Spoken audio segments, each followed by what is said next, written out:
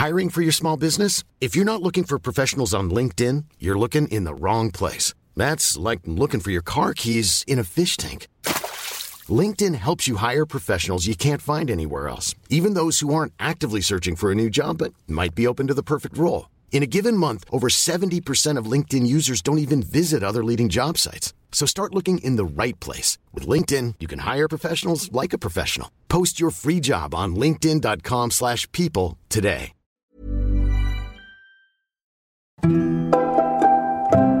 Hello, I'm David Kern.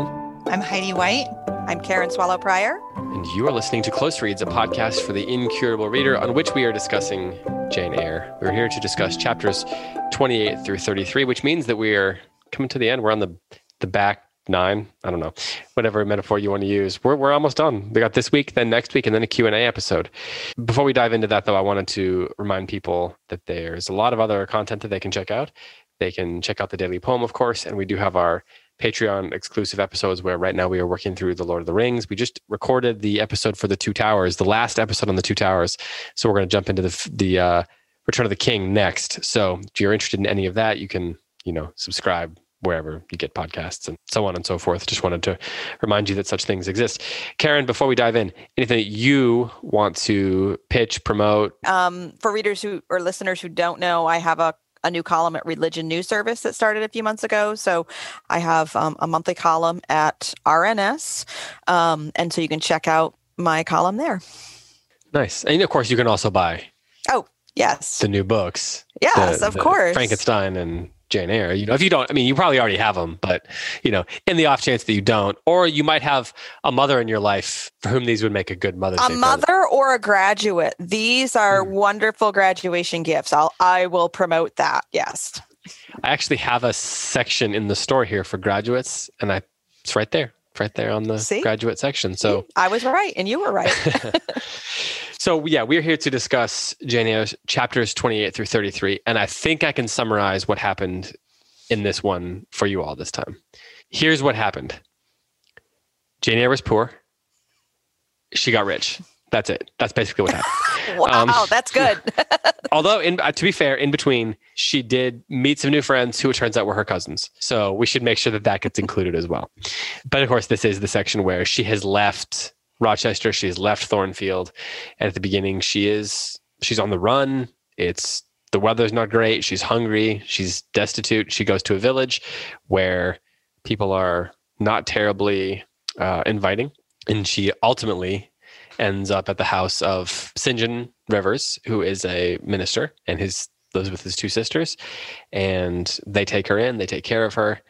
They find her a teaching post through St. John's work. Meanwhile, the two sisters, Diana and Mary, leave. They go off, but while they're gone, it turns out the information is revealed that not only has Jane come into quite a bit of wealth, but she also is the cousin of Mary, Diana, and St. John, and her uncle was the one that didn't let them inherit the money that they thought they were going to inherit earlier in the section. So now she can make everybody's lives better. And at the end of the section, she has basically said, let's just split this money 4 ways. By the way, I looked up, Heidi had to jump off for a second because she has an electrician coming, but I looked up how much the money was in current, with inflation and everything, current dollars. If you had to guess what 20,000 pounds was from I used 1847 as my marker since that one was when the book was published. What would you guess that is in today's money? Didn't I not put that in the notes? Because I figured that out for a different book, but probably was Sense and Sensibility. Fair, yeah. You may have, and I didn't see it. I don't think that I did. I think I did that for Sense and Sensibility. So let me get, like in American, like $1 million. 2.5 million American dollars, just shy of that. What? So when they divided it up, they basically were all getting 500,000 US dollars in 2021. Wow. So, and of course, the dollar probably went a lot further then too. Or maybe it didn't. Wow. I don't think I did figure that out for this book. Yeah. So it's a not insignificant amount of money, which of course is what St. John is saying. I'm kind of killing time here because I wanted Heidi to hear this, but there is a new book out that I wanted to share with you, because in it there is a section on Charlotte Bronte and on Jane Eyre, and it's from TLS, the Times Literary Standard, which is the English paper. And it's called Genius and Ink, Virginia Woolf on How to Read. And it's a selection of a lot of her essays from the TLS, the Times Literary Standard, over the years. And the first chapter is on Charlotte Bronte. And I thought you guys might like to hear a few of the paragraphs of what Virginia Woolf wrote about Charlotte Bronte. And of course, this is back in probably the 19 teens or 20s, because I think Charlotte Bronte died in Virginia Woolf died in 1940s, I think. Let's see here. I think 1941. 1941. Okay. So these are because I actually had a student asking me for a print version of these essays from the Common Reader, I think, are some of them. And I couldn't find a good edition, so I just told her to look up. They are online, but I did not know about this book. I'm really excited to hear about it. I believe that it released Tuesday of this week officially. Oh, okay. So there's writing in here on T.S. Eliot, Henry James, Sylvia Plath, Bronte, George Eliot, Thomas Hardy, Joseph Conrad. Hey, people that you are interested in. What is the name of the book? The book is called Genius and Ink. There's something in here on the letters of Henry James. There's a chapter called On Rereading Novels, Montaigne, Notes on Elizabethan Play, Fanny Burney's Half-Sister, Aurora Leigh, and then the final chapter is called The Captain's Deathbed. So it's a really interesting collection. And so she started writing for the TLS, Virginia Woolf did, somewhere before 1910, it looks like 1906 or 7. And so these are among the essays that she wrote over the years. And there's this is the artwork. You can't, obviously, if you're listening, you can't see it, but Karen, you can probably see. I can see it. Wow. On the title page. It's beautiful. Yeah.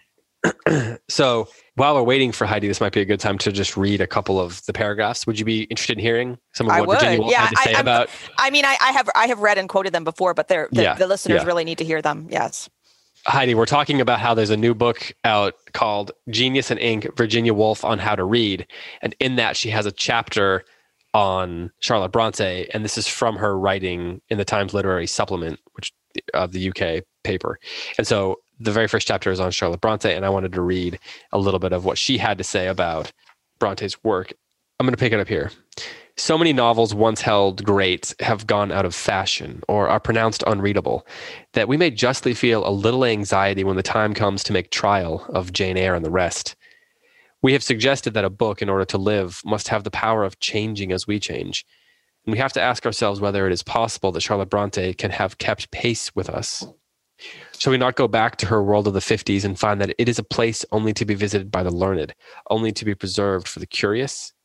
A novelist, we reflect, is bound to build up his structure with much very perishable material, which begins by lending it reality and ends by cumbering its form.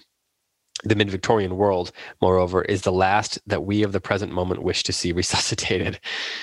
One opens Jane Eyre with all these half-conscious premonitions and excuses, and in 10 minutes one finds the whole of them dispersed, and the light shining, and the wind blowing upon a wild and bracing prospect. So then she offers a few quotes. She's talking a little bit about characterization and things like that. So going ahead just a little bit, she says, "It is not possible when you are reading Charlotte Bronte to lift your eyes from the page. She has you by the hand and forces you along her road, seeing the things she sees, and as she sees them. She is never absent for a moment, nor does she attempt to conceal herself or to disguise her voice. At the conclusion of Jane Eyre, we do not feel so much that we have read a book as that we have parted with a most singular and eloquent woman, met by chance upon a Yorkshire hillside, who has gone with us for a time and told us the whole of her life story.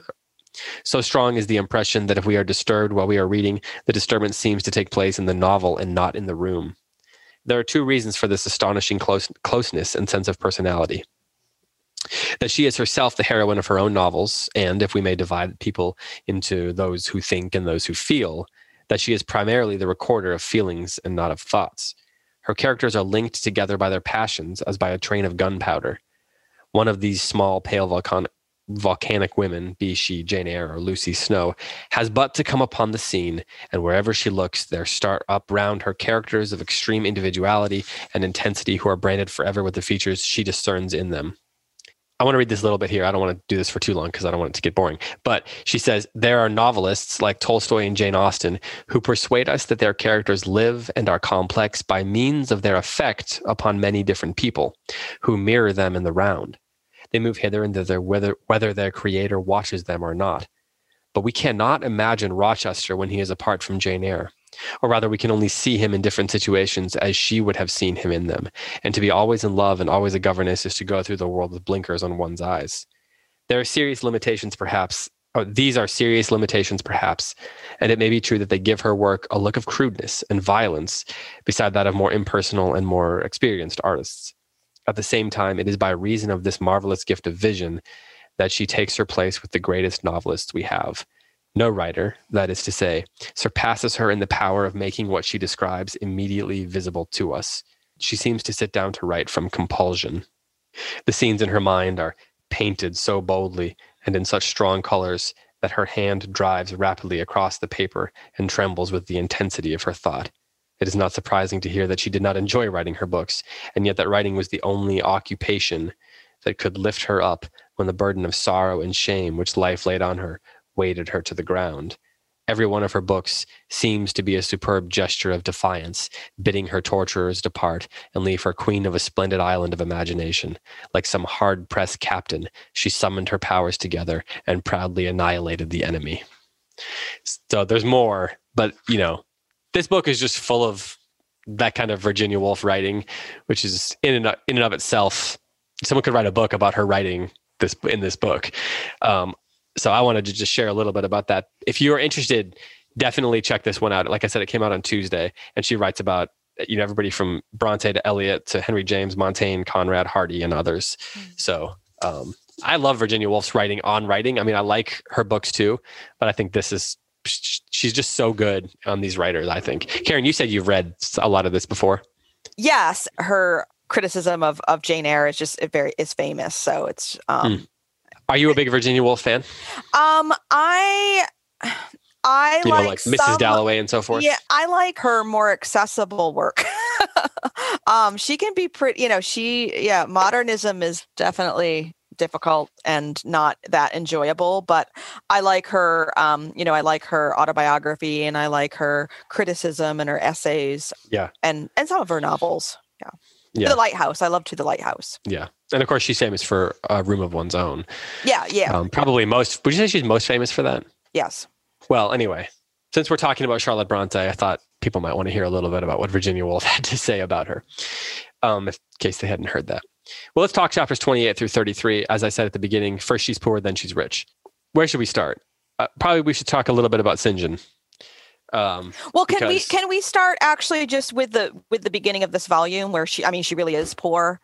Yeah. So chapter 28, right? The beginning of volume 3 is chapter 28. Yeah. I mean, because so page 535. Yeah, I think that this is just a really heart-wrenching new beginning for Jane, and she's had such a hard life already. But she is, it's almost unbelievable, but she's more destitute and alone here than ever before. And we've already, seen her in such deplorable circumstances. She literally, I don't know if I just don't, you could remember everything, but in rereading this last year, I was just really struck by the scene where she's literally eating pig's food. She's just that hungry and that starved and that isolated and alone with no one to help her. As you said, this village is not very friendly. And, through all of this, it seems like she can't get any lower. And then when we enter volume 1, she's even lower than she's ever been before, I guess is what I want to say. And structurally, that seems significant. Well, and thematically, it's significant too, right? Because in order to redeem her or revive her story, there has to be, most stories will have a death scene, right? Some kind of she's entering into the valley of the shadow of death here. We get to see exactly how much this costs her. It almost costs her very life to leave him. And so she is metaphorically, symbolically dying here and is in a position of needing to be rescued, which, to your point, Karen, we have seen Jane in dire circumstances before, unloved, abused as a child, starved and left and exposed in the orphanage. She's suffered a great deal already, but she thought she was going to get a new life, right? And then she leaves it behind out of her own strength of will. This time, it's not because she's being rejected and abandoned like it was when she was a child. This is something she's owning for herself. She is entering into the valley of the shadow of death by her own will and volition. And we, as readers, enter into exactly what that costs her and see that it almost kills her. And this is really helpful. I saw some discussion going on in the Close Reads podcast group about, not everyone has to love Jane Eyre. I try to accept that.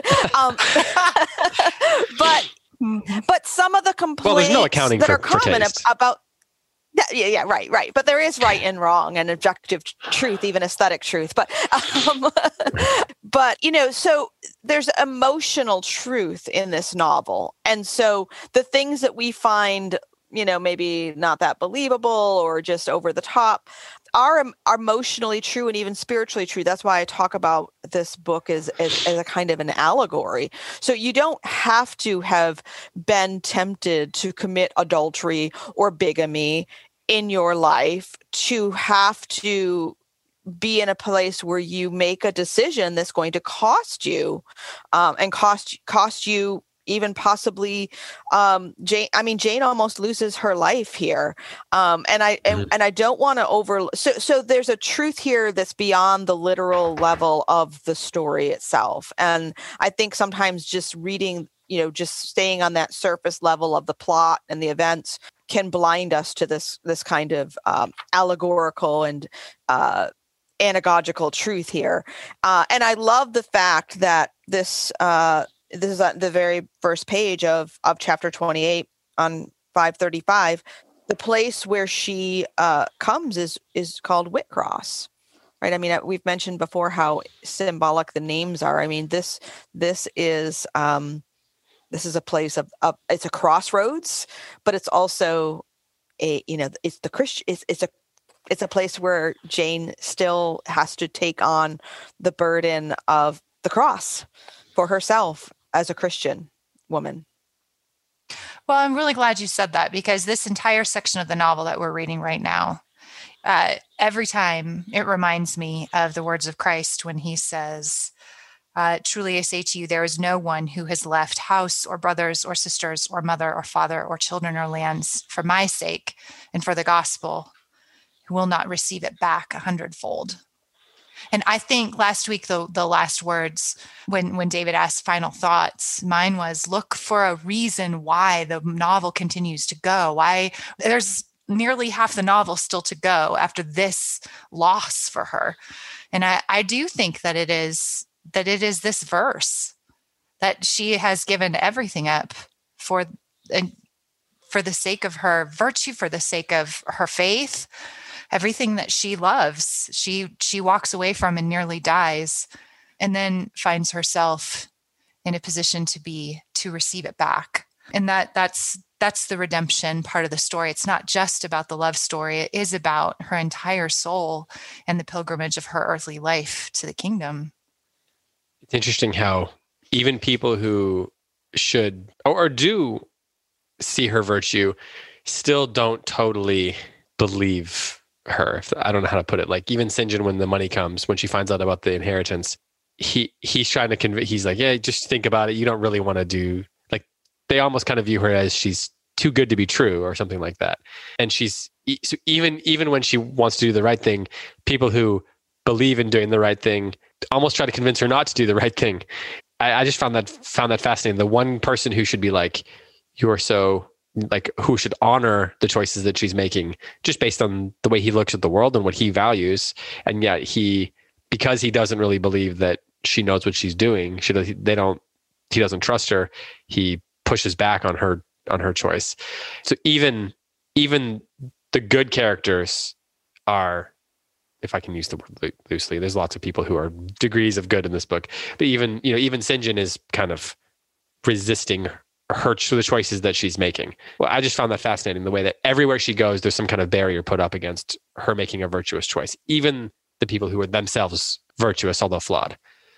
Charlotte Bronte never really lets her off never really takes her foot off of her, it's like everywhere she goes.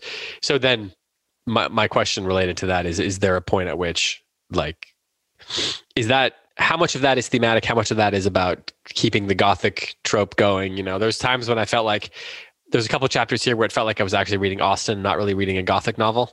And I was wondering if that was Bronte kind of letting things up a little bit, letting the intensity back a little bit, because it does kind of feel like a novel of manners there for a few chapters when they're talking about money and what to do and her job as a teacher and all that. It kind of doesn't have the trimmings of the Gothic novel. So do you think that Bronte really is letting up there, or am I missing some of those the tropes of the Gothic novel that are in these chapters? I mean, I know she's wandering around the rain. That's pretty Gothic. But then after that, it kind of lets up for a while. Well, that's why I wouldn't call this a Gothic novel. It's influenced by Gothic novels and it has elements of Gothicism is in it, but that's why if I dare say it, this is why it's a great novel, is because it's not a Gothic novel. It's more than that. Expands upon it, yeah. Yeah. Go ahead. No, I just because Gothic, it has I think that's really all I was going to say, is it has elements of Gothicism is in it, but it does much more than that, and it's what I call small R realism. I mean, not capital R realism that comes later, but it's setting the stage for the realism that will come later. I mean, this is one of the most realistic novels. Before, one of the earliest realistic novels, even as unrealistic as it is. So what do you think, Heidi? Well, yeah. I think that we have a bit of a chiastic structure here. Like with you talked earlier about how structurally it's appropriate for her to kind of be in destitute and outcast at the beginning of this section of the novel. And in the first section of the novel, that's what happens, right? She's put in the Red Room. She's cast out by her aunt. She's defenseless and helpless in the face of natural elements and evil people, right? Or maybe not. I don't know if Brocklehurst is evil. That might be overstating it, but you know what I mean. And then she kind of finds her way at Lowood, and she's given back this life that was lost to her, in which she gets a chance to invest in herself and grow and become educated and heal from this traumatic past. And that's essentially what happens here.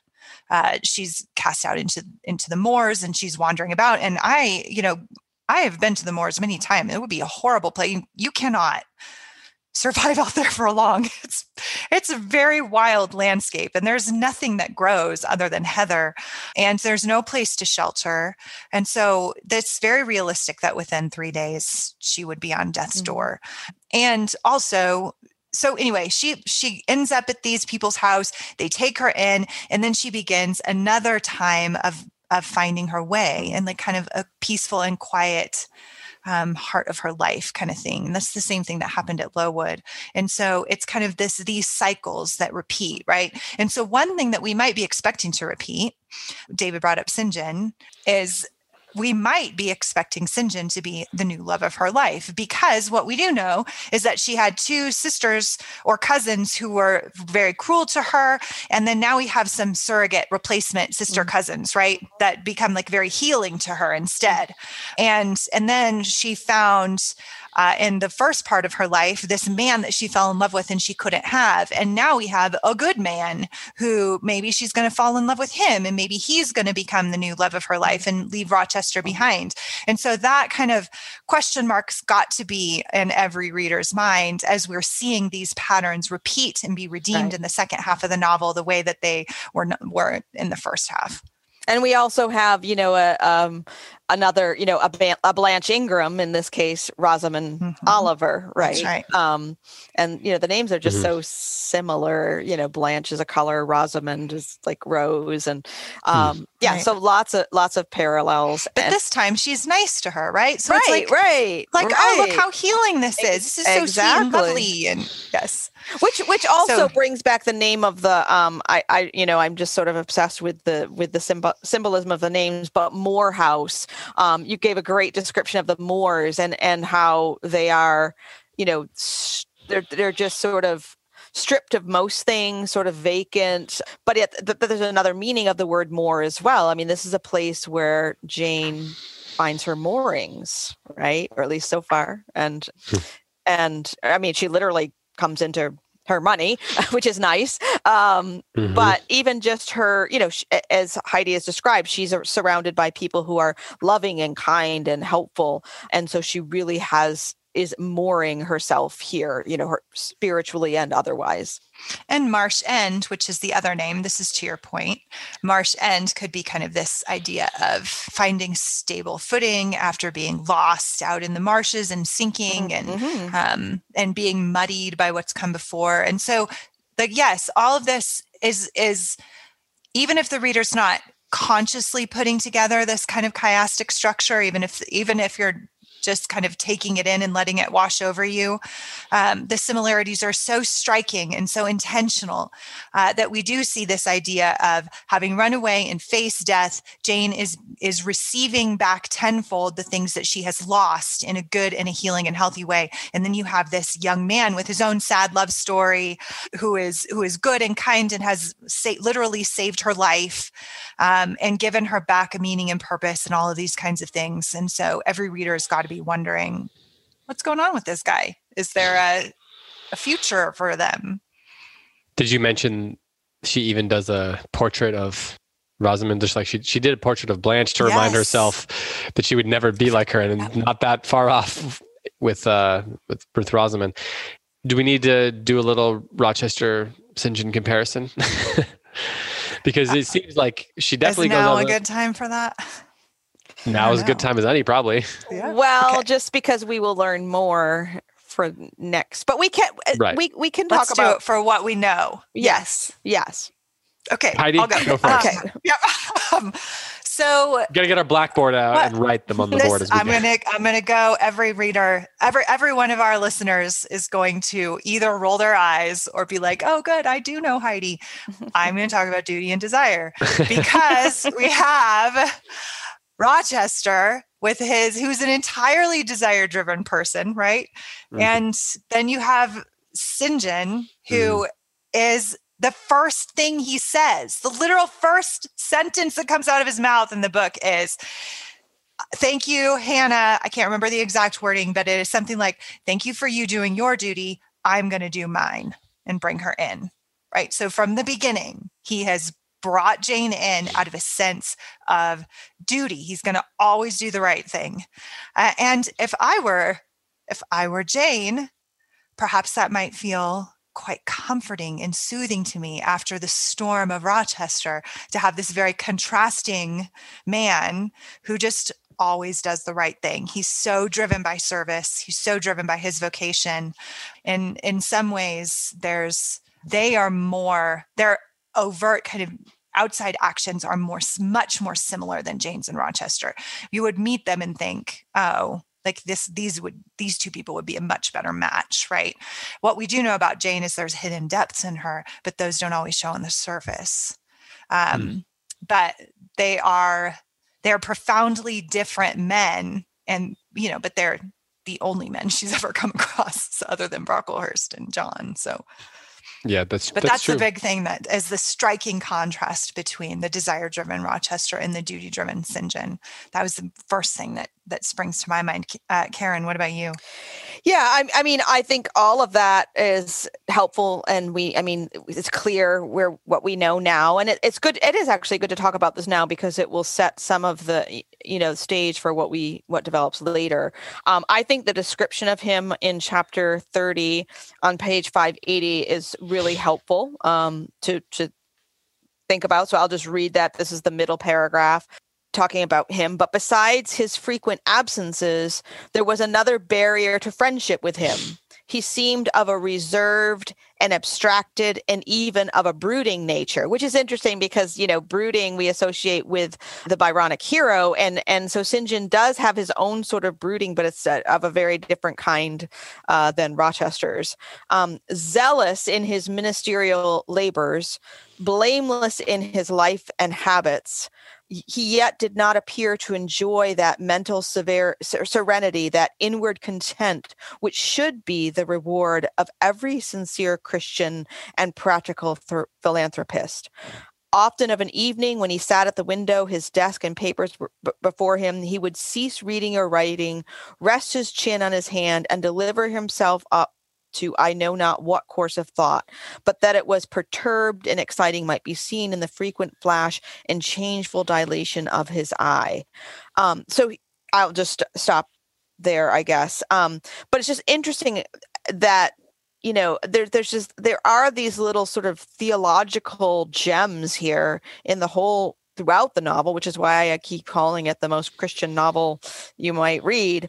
In the middle where he says that mental serenity and inward contentment should be the reward of every sincere Christian and practical philanthropist. So those who believe rightly and do rightly should have inner peace and contentment, but St. John does not seem to have that. On 579, the last full paragraph, as to Mr. St. John, the intimacy which had arisen so naturally and rapidly between me and his sisters did not extend to him. One reason of the distance he had observed between us was that he was comparatively seldom at home. A large proportion of his time appeared devoted to the visiting the sick and poor among the scattered population of his parish. With Rochester, they had this intimacy that came on very quickly. Mm-hmm. And it's, this is the opposite of that as well. And it is because he's doing his duty, as Heidi said, right? I mean, he's doing what a good minister or missionary or Christian should do, visiting the sick and the poor and taking care of them. Yeah, even to the point that he's resisting the one who is in love with him and has that would make a good match, certainly financially, for someone in his shoes. Heidi, were you going to say something? Yeah, he's also very handsome. And Rochester is not. And he hides his feelings and doesn't give them voice, whereas Rochester is at least with Jane, just right on the surface with everything that he's thinking and feeling. But they're both like very, very intelligent and strong people. They both have very strong personalities and strong presences, and command attention. So there's many similarities as well as differences, and they're very clearly contrasted with each other in the novel. So why doesn't she respond to him the way she does to Rochester, given what we know about her? Right. We'll get, I think, more insight into that when we talk next week. But it is clear that she spends more time describing him in their conversations, her responses to him, his physical appearance, his actions. She spends much more time studying and describing St. John than she does Mary and Diana. And so it's clear that he becomes a central focus and figure in her life, and a similar way to Rochester, at least in the presence and centrality of their influence upon her. She does not describe her feelings for St. John in the same way that she does with Rochester, but we also know from her relationship with Rochester that it took her a long time to even face her feelings for him. Do you have anything to add to that, Karen? No, there is, but some more of his character is revealed so brilliantly by Austen in the same chapter where we've been talking Bronte. about. And what did I say? Did I say Austen? Yeah. Oh, wow. Freudian slip. I'm just kidding. Yeah. Well, I think Bronte is really good where she kind of channels Austen. Agreed. So in this edition, it is 587. where they're having the conversation about the offer to go to and be a teacher at this school, which of course she does. And so at the bottom half of the page, when they're talking about this, and he says, "I read it in your eye. It is not of that description which promises the maintenance of an even tenor in life." And she says, "I am not ambitious." He started at the word ambitious. He repeated, "No, what made you think of ambition? Who is ambitious? I know I am, but how did you find it out?" I was speaking of myself. "Well, if you are not ambitious, you are," he paused. "What? I was going to say impassioned, but perhaps you would have misunderstood the word." And that's another important part of, but what I wanted to focus on is how just when she brings up the word ambitious about herself, it's like he has a guilty conscience. It's like projection, because he recognizes that this is his struggle. And she's like, "Well, I wasn't talking about you. I was talking about me." And I just think that's so psychologically insightful on the part of Bronte to just reveal his character in that small but important way in this little exchange. I love it. I agree. It's brilliant. I thought it was telling that this happened right before they found out about their uncle's death. So there's this discussion of ambition and this projection and so forth. But on 589 is where the letter comes, and we then later learn that they were expecting to maybe get some inheritance that would allow them to have an easier life, and he would be able to, expand on his ministry, and they'd be more comfortable, all those sorts of things. And that's not going to happen. And so they're a little hurt by that. Mm-hmm. Of course, later on, we figure out more about that story and things get fixed. But just as they're discussing about ambition, that's when all of his ambitions are crumbled are shut down because he's not going to get the money. So she puts that there, like in the perfect spot for us to be prepared for that to be, increasingly, it should to be meaningful. So there's the development, but there's also like the development of the character as well as the development of the themes and the plot. Like she does all this with the 3 little lines like that. And then just by putting them in the right place changes everything. Go ahead. Now, this is actually more of a question I'm throwing out there for the listeners, and maybe it will come up in the Q&A, but I read this we've talked about, the memories of reading this the first time and the things we don't remember. And I don't remember specifically, but I think the first time that I read this, I think there was a lot of surprise, but not disbelief in the way, because things happen fast in this section of reading where they find out that they're not getting the money. And then they find out, "Oh, you're our cousin." And we get they're getting the money. And I guess I'm curious for anyone who's reading it for the first time, or maybe, one of you or both of you remember, if this seemed believable, or if it was surprising. I kind of just remember being surprised, like, "Oh, I never saw that coming."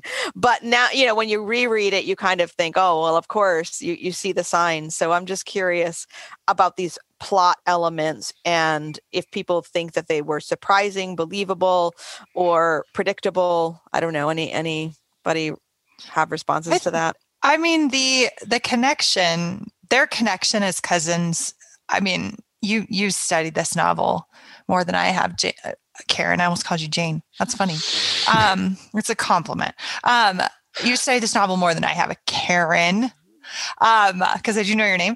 But this is, to me, I think this is the most criticized aspect of the novel, and from what I've encountered, is this coincidence that they are cousins and they're actually family. Surprise, you don't just get a surrogate family, you get a real family, even better.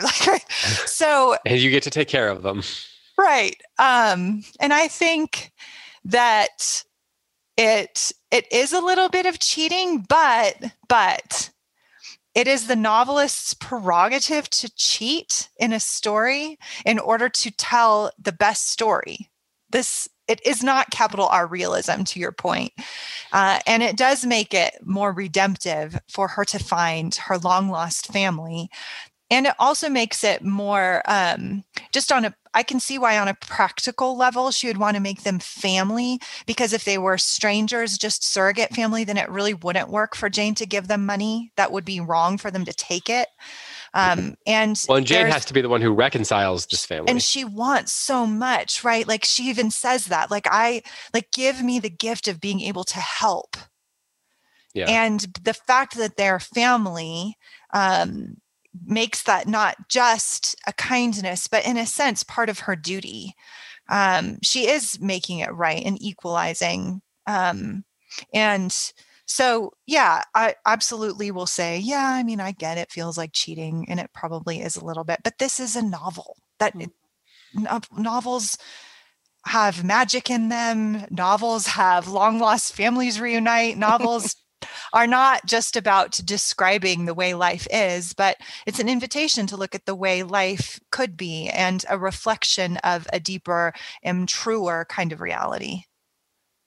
Yeah, that's really well put. I totally agree with you. And I will say in Bronte's defense, I mean, again, just we've talked about this in several of the episodes, just avoiding presentism and judging by our standards. I mean, this was a much smaller world.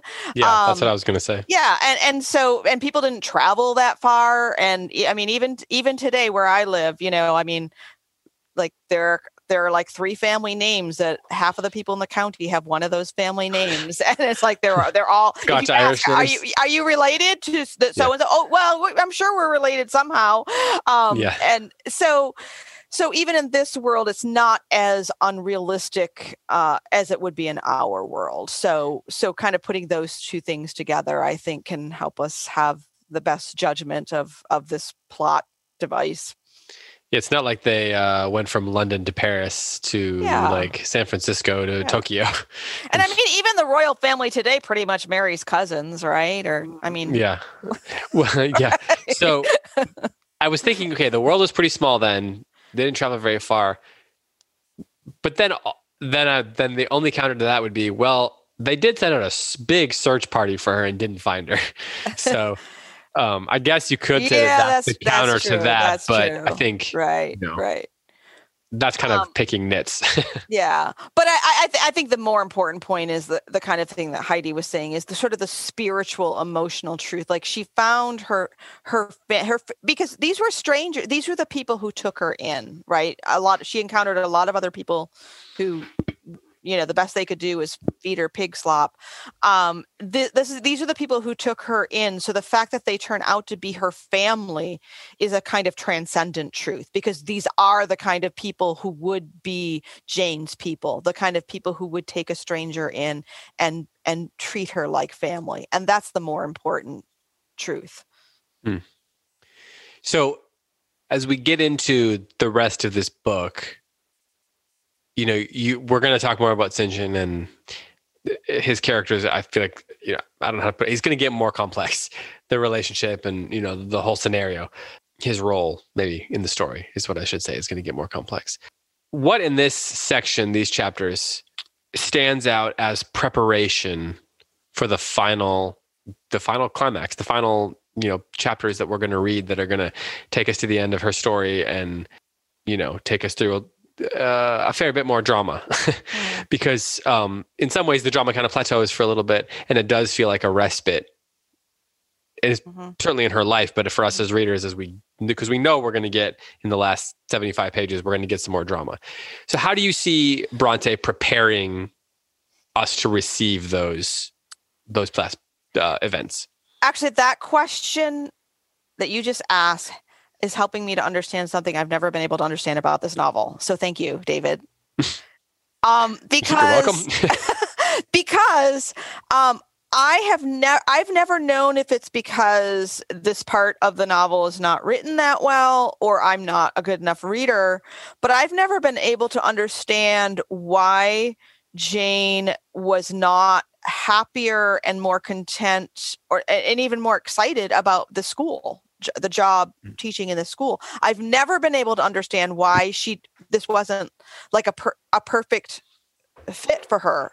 and why she just really wasn't that content. And I think that the question you just asked is like, if she had been as content and happy, like, I mean, that seemed like this is what her job of a lifetime. She's been a school teacher before. This is in a nice village. She has some family and friends here, and she's her own. The students probably remind her of herself. Yeah, yes. And so I've never been able to understand, why isn't she just happy here? This is the best gig she's had. But I think it's because she needs this discontentment that she has is important for how things go later. She has to be discontent. Yeah. Go ahead, Heidi. Yeah, I think that's good. I've never thought about that, Karen, but that totally makes so much sense. I think also we see the beginning of restoration, right, which is a foreshadowing of further restoration. I think we see a progression in her character, like the mastery over herself in this section, and a greater and deeper trust in herself and in the world, which is really important to the huge turning point in her life that is coming. And then I also think that her growing at this so far in this section, her growing dependence on St. John it's something we have to pay attention to. While you were talking, I was thinking about how for so much of the book, Jane has either been desperate to be welcomed, or she has been actively rejecting people whose situations that are not great. Typically from people who are either cruel or making bad choices on her behalf without telling her, and storing wives in castles without telling, things like that. Storage rooms full of wives that are unknown. And here during this section, her agency so far has been about, her agency is expanded in this section. She's able to now make decisions that are going to impact someone else's future. She gets to be hospitable. She gets to welcome people, and she gets to become a mentor in a very real way, aside from, she was a little bit for, Rochester's ward, but it's not the same because he's got so much control over the situation. And so during this section, her agency is expanding so much. And as that happens, increasingly her virtues and her goodness are being put to the test, to the point where well, let me put it this way. I think it's proof of what Bronte is trying to do with Jane, that when she gladly says, no, we're splitting this money 4 ways, I'm not accepting any other solution, we're not surprised. She's been preparing us. Her virtues have been put to the test so many times that when that happens, when she finally has true agency, true resources, ability to live her life exactly how she wants to, her first decision is to be selfless, to give up some of that. And that's on the one hand, it's a great bit of character development because it seems completely right.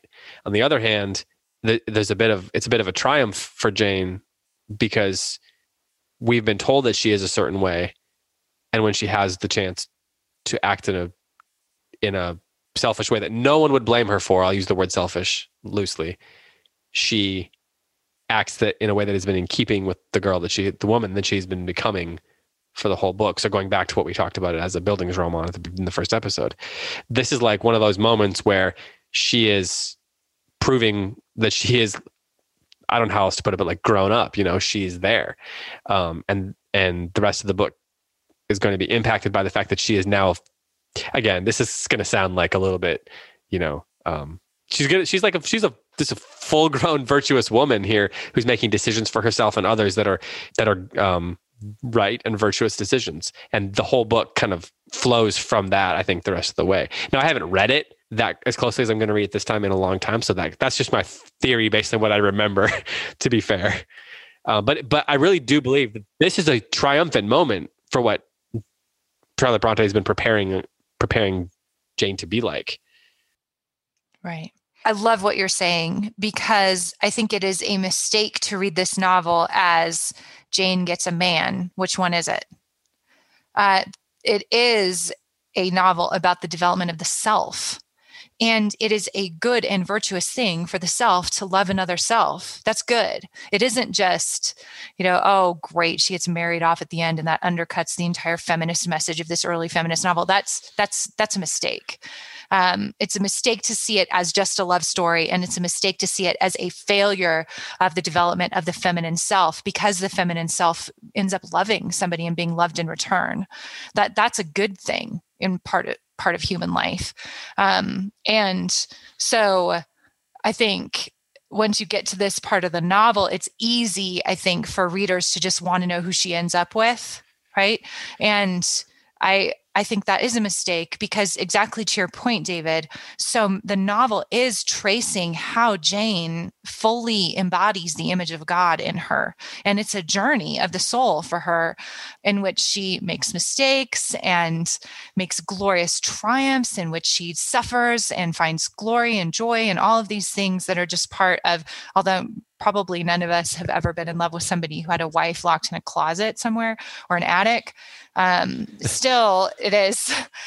Still, this is an everyman story. The idea of learning how to love and what love costs, and what it means to live in the world and yet be, called out of the world at the same time, and to live as a Christian in a harsh world is our journey. And that is Jane's journey. That's way more than just about the guy she ends up with, and everything to do about the kind of person who makes choices in the novel. And that's what we're seeing in this section. So we're going to do to the end of the book, which is, I guess, 34 through 34, right? Yeah. 34 through 38 that it ends. That ends the book, chapter 38. Yeah, I think so. 30. There is a question that you had in your, in your reflection questions. Yeah. Sorry, I was looking for the question and trying to think at the same time, which is just a terrible idea. It's really hard. Me. Reading and thinking. That's just too many things. You got to read, then think, and then talk. And then doing it all at one time. It's like, yeah. Imagine trying to eat while you're doing that. Okay, so you had this. We were talking about St. John, and you actually do ask a question about how does St. John contrast with Mr. Rochester. For that, though, you ask a question about St. John's Christianity contrasted with Helen Burns. And before we go, I wanted to bring this up because we talked about how much we love her as a character.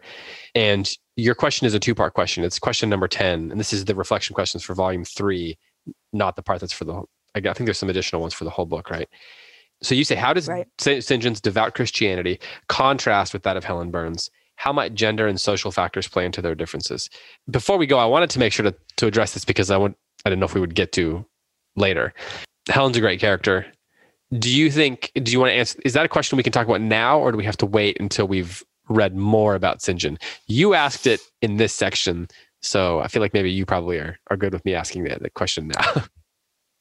Well, I asked it like this section includes all of the right. But I think we can begin to answer it now, even though not completely. So what I would say, even based on what we just talked about, we would say we know that St. John is dutiful, right? For him, his Christianity is fulfilling his duty.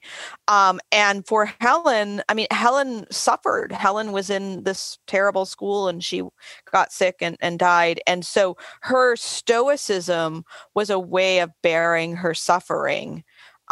St. John isn't really, I mean, he thinks he's suffering a bit because he's not getting, he's not getting the money that he wants initially, but they're not destitute. Right. I mean, they're in a good situation, and he's got a pretty lovely lady that he could marry, and so his worst case is not that bad.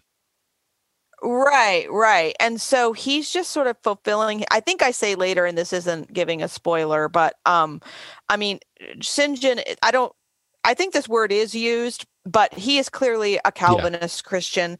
And that's not to say, I'm not picking on the Calvinists now, but I mean, in Bronte's time, or maybe I am. No, in Bronte's time, I mean, these factions and sects of Christianity were, they were controversial just like they are now. And there were, criticisms of the evangelicals and criticism.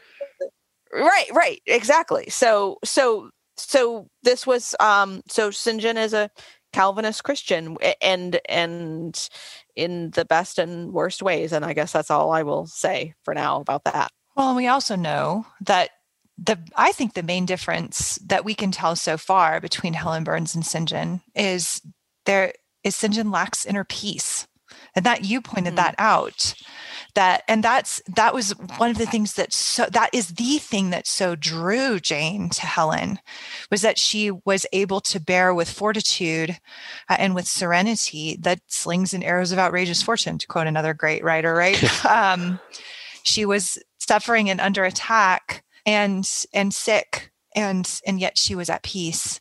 And so we see a different brand, as you're pointing out, of stoicism, right? A brand of religious stoicism, at least in belief, that at least that's what St. John is striving for, right? But he is such an internally tormented person, and we see this in this section that we read.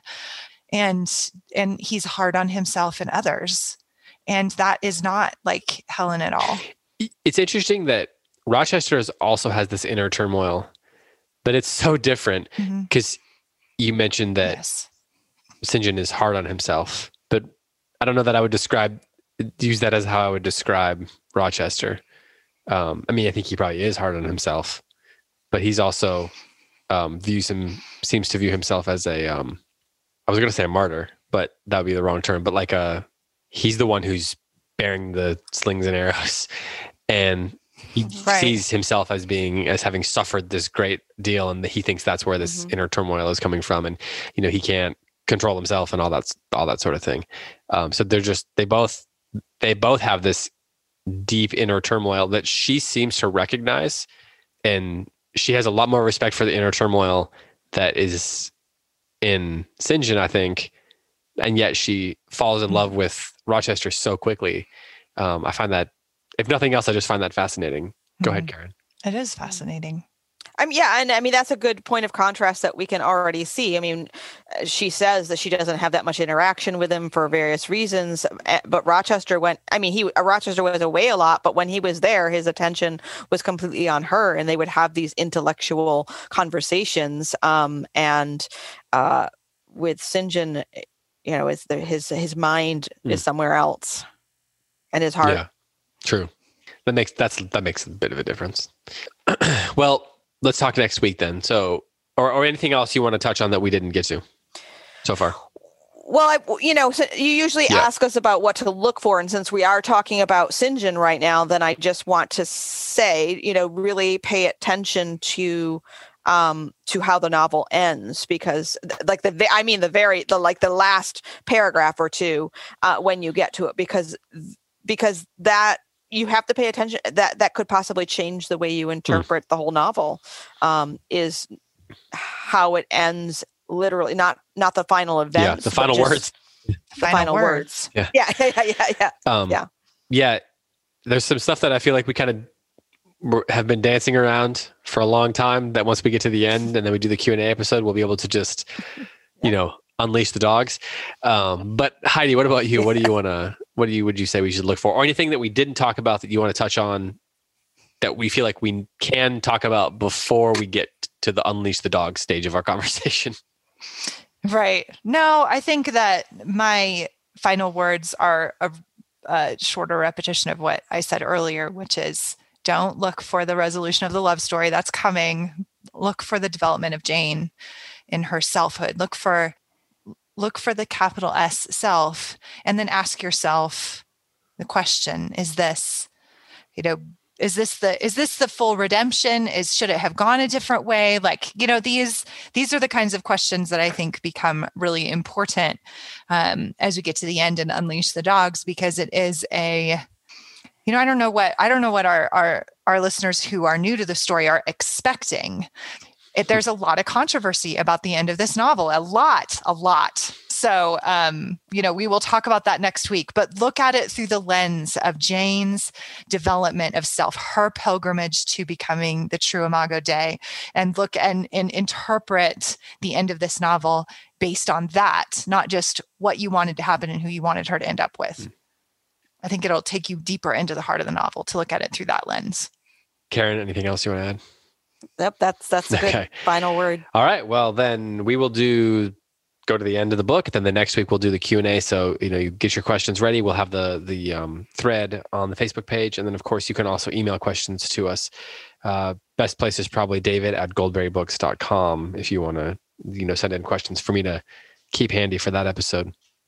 Then after that, we're going to dive into Cormac McCarthy's All the Pretty Horses. Tim will be back for that. Continue to keep him and his family in your prayers as well, if you would. But we will dive into, most likely, I think we're going to do that. The book's divided into 4 parts, so we'll probably do an episode on each of those parts and then the Q&A. So 5 total episodes on All the Pretty Horses. So get ready for part 1. Part 1 will be the longest section that we read. So if you need to get started on that, just want to get that out there a few weeks early for you. All right, I think that's about everything. So for Karen Swallow Prior and for Heidi White, I'm David Kern. Thanks so much for listening, and until next time, happy reading.